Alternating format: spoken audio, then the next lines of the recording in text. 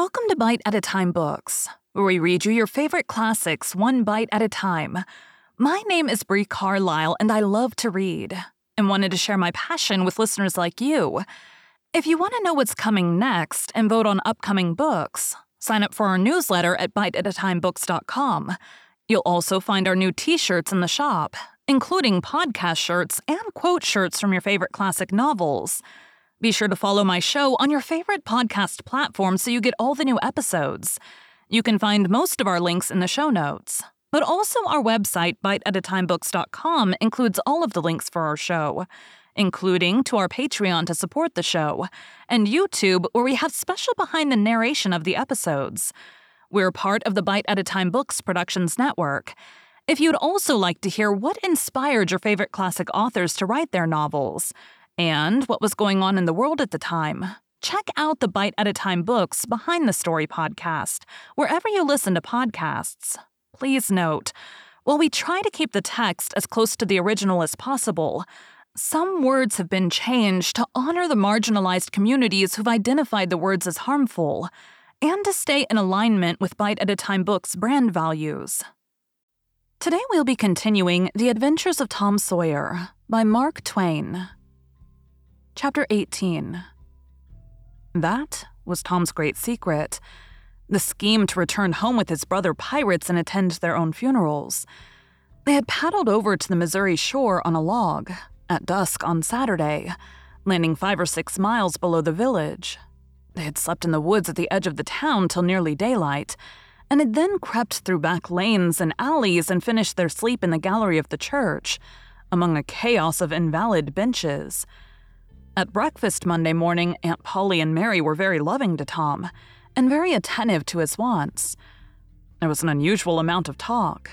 In the course of it, Aunt Polly said, "Well, I don't say it wasn't a fine joke, Tom, to keep everybody suffering most a week so you boys had a good time.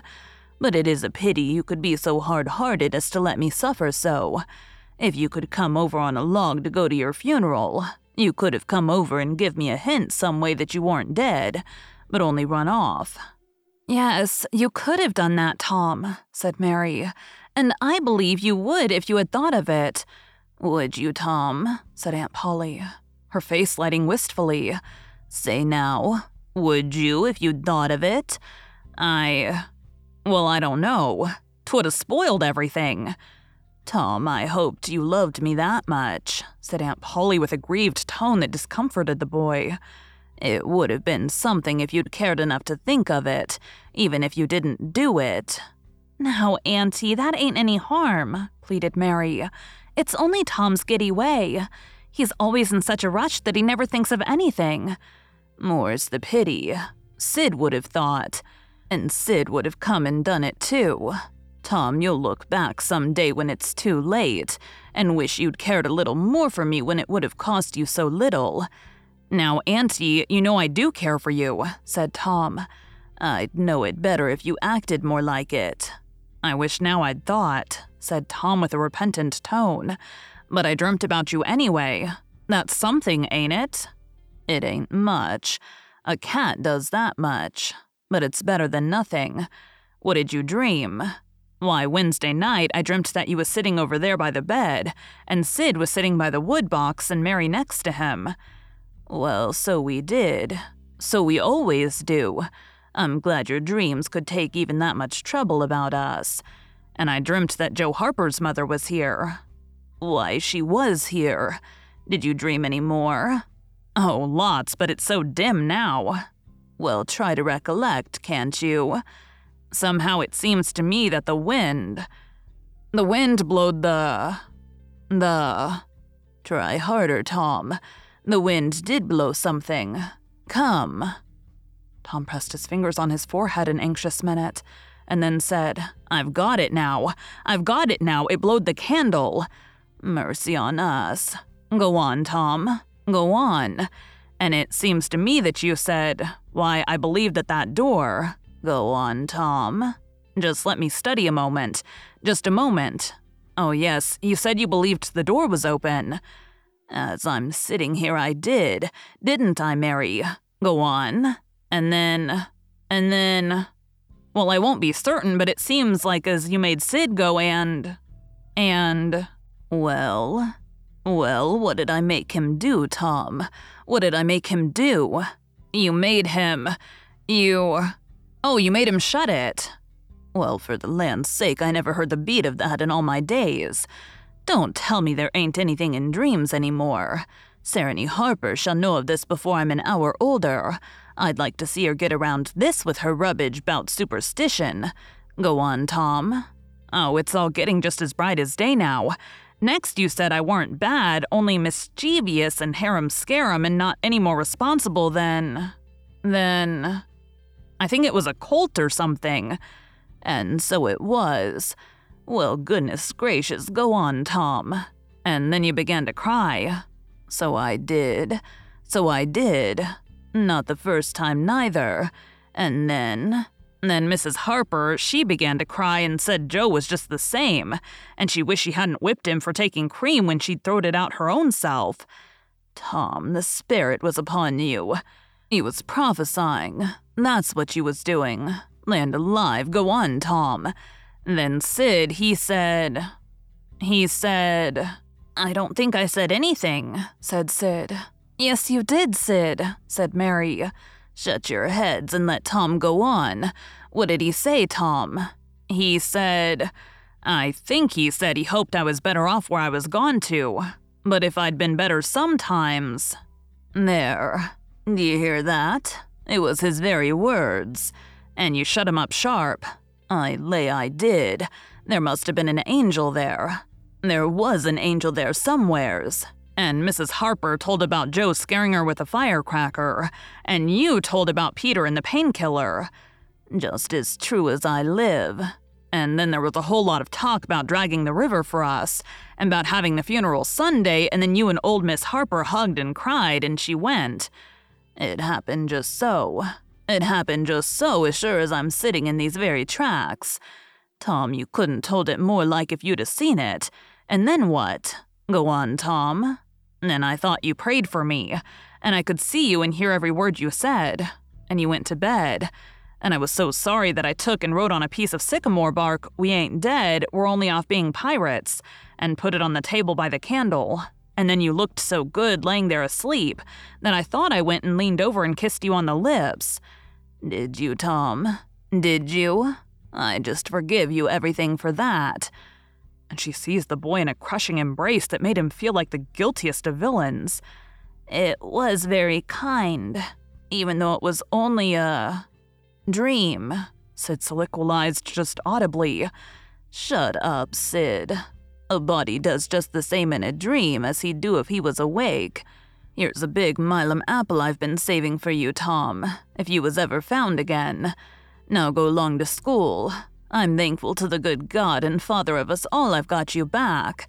That's long-suffering and merciful to them that believe on him and keep his word, though goodness knows I'm unworthy of it. But if only the worthy ones got his blessings and had his hands to help them over the rough places, there's few enough would smile here ever enter into his rest when the long night comes. Go long, Sid, Mary, Tom, take yourselves off. You've hindered me long enough. The children left for school, and the old lady to call on Mrs. Harper and vanquish her realism with Tom's marvelous dream. Sid had better judgment than to utter the thought that was in his mind as he left the house. It was this: pretty thin. As long a dream as that, without any mistakes in it. What a hero Tom was become now. He did not go skipping and prancing, but moved with a dignified swagger as became a pirate who felt that the public eye was on him. And indeed it was. He tried not to seem to see the looks or hear the remarks as he passed along, but they were food and drinks to him. Smaller boys than himself flocked at his heels, as proud to be seen with him and tolerated by him as if he had been the drummer at the head of a procession, or the elephant leading a menagerie into town. Boys of his own size pretended not to know he had been away at all, but they were consuming with envy nonetheless. They would have given anything to have that swarthy sun-tanned skin of his, and his glittering notoriety. And Tom would not have parted with either for a circus. At school, the children made so much of him and of Joe. and delivered such eloquent admiration from their eyes that the two heroes were not long in becoming insufferably stuck up. They began to tell their adventures to hungry listeners, but they only began. It was not a thing likely to have an end with imaginations like theirs to furnish material. And finally, when they got out their pipes and went serenely puffing around, the very summit of glory was reached. Tom decided that he could be independent of Becky Thatcher now. Glory was sufficient. He would live for glory. Now that he was distinguished, maybe she would be wanting to make up. Well, let her. She should see that he could be as indifferent as some other people. Presently, she arrived. Tom pretended not to see her. He moved away and joined a group of boys and girls and began to talk. Soon he observed that she was tripping gaily back and forth with flushed face and dancing eyes, pretending to be busy chasing schoolmates, and screaming with laughter when she made a capture. But he noticed that she always made her captures in his vicinity, and that she seemed to cast a conscious eye in his direction at such times too. It gratified the vicious vanity that was in him, and so instead of winning him, it only set him up the more and made him the more diligent to avoid betraying that he knew she was about.